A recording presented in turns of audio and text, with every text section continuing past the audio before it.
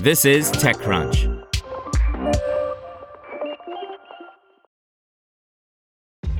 This episode is brought to you by ShipStation. You know, some things take a lot of work, like sending little robots to far-off distant planets. And just as that's challenging, so too is running a successful e-commerce business, especially when there's so much to do. So I want to introduce you all to ShipStation.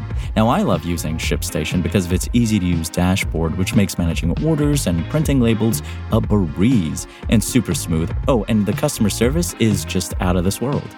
It's exactly what you need to help grow your business. Sign up for your free 60-day trial at shipstation.com/technews. That's shipstation.com/technews. WeWork, once valued at $47 billion, files for bankruptcy. By Manish Singh. Flexible office space firm WeWork has filed for Chapter 11 bankruptcy protection, listing over $18.6 billion of debt in a remarkable collapse for the once high-flying startup co-founded by Adam Neumann and bankrolled by SoftBank, BlackRock, and Goldman Sachs. The New York-based firm, which raised over $22 billion and was valued at $47 billion at its peak, has listed assets of over $15 billion in the petition it filed in a New Jersey federal court. WeWork chief executive David Tolley said about 90% of the company's lenders have agreed to convert their $3 billion of debt into equity. Now is the time for us to pull the future forward by aggressively addressing our legacy, leases, and dramatically improving our balance sheet, he said in a statement. WeWork's bankruptcy filing is limited to locations in the U.S. and Canada, it said. WeWork India has emerged as one of the strongest units in the WeWork franchise and is largely insulated from the bankruptcy as a majority of it's owned by Embassy Group. The India unit makes money and doesn't need external capital to operate, the India head said in a statement today. WeWork is grappling with the fallout from a period of aggressive growth and global expansion that resulted in a portfolio of many underperforming properties. Its real estate footprint spans across 777 locations in over 39 countries as of earlier this year. WeWork has a deliberate and value-maximizing lease rejection plan that is expected to position the company for operational and financial success.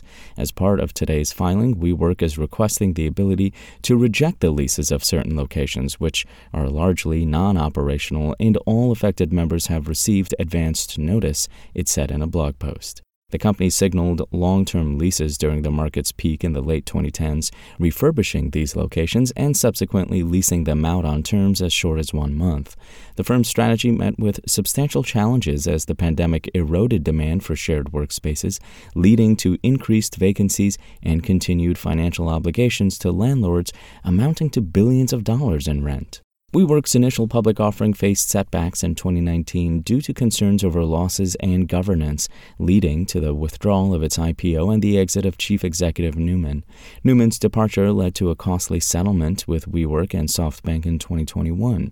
The company eventually went public via a SPAC merger, valuing it at $9 billion and forecasted $2 billion in cash operating profit by 2024. SoftBank, which poured over $16 billion into WeWork over the years, owns over 65% equity in the office space firm, according to WeWork's petition. Neumann called WeWork's bankruptcy filing disappointing. In a statement Monday, he said, "It has been challenging for me to watch from the sidelines since 2019, as WeWork has failed to take advantage of a product that is more relevant today than ever before. I believe that with the right strategy and team, a reorganization will enable WeWork to emerge successfully." WeWork restructured its balance sheet this year, reducing debt by $1.5 billion and delaying debt maturities to 2027. Despite these efforts, the firm's market value has plummeted to less than $50 million, and bankruptcy may lead to the cancellation of existing shareholder shares, with bonds now trading at distressed levels. We defined a new category of working, and these steps will enable us to remain the global leader in flexible work. I am deeply grateful for the support of our financial stakeholders as we work together to strengthen our capital structure and expedite this process through the restructuring support agreement. We remain committed to investing in our products, services, and world-class team of employees to support our community, said Tolley. In its earnings disclosure in August, WeWork publicly acknowledged substantial doubts about its ability to continue. To hear everything you need to know about the week's top stories in tech from the people who wrote them, check out the TechCrunch podcast, hosted by me, TechCrunch managing editor Daryl Etherington. Each week we go in-depth on 2 or 3 of the week's top stories from in and around the startup ecosystem.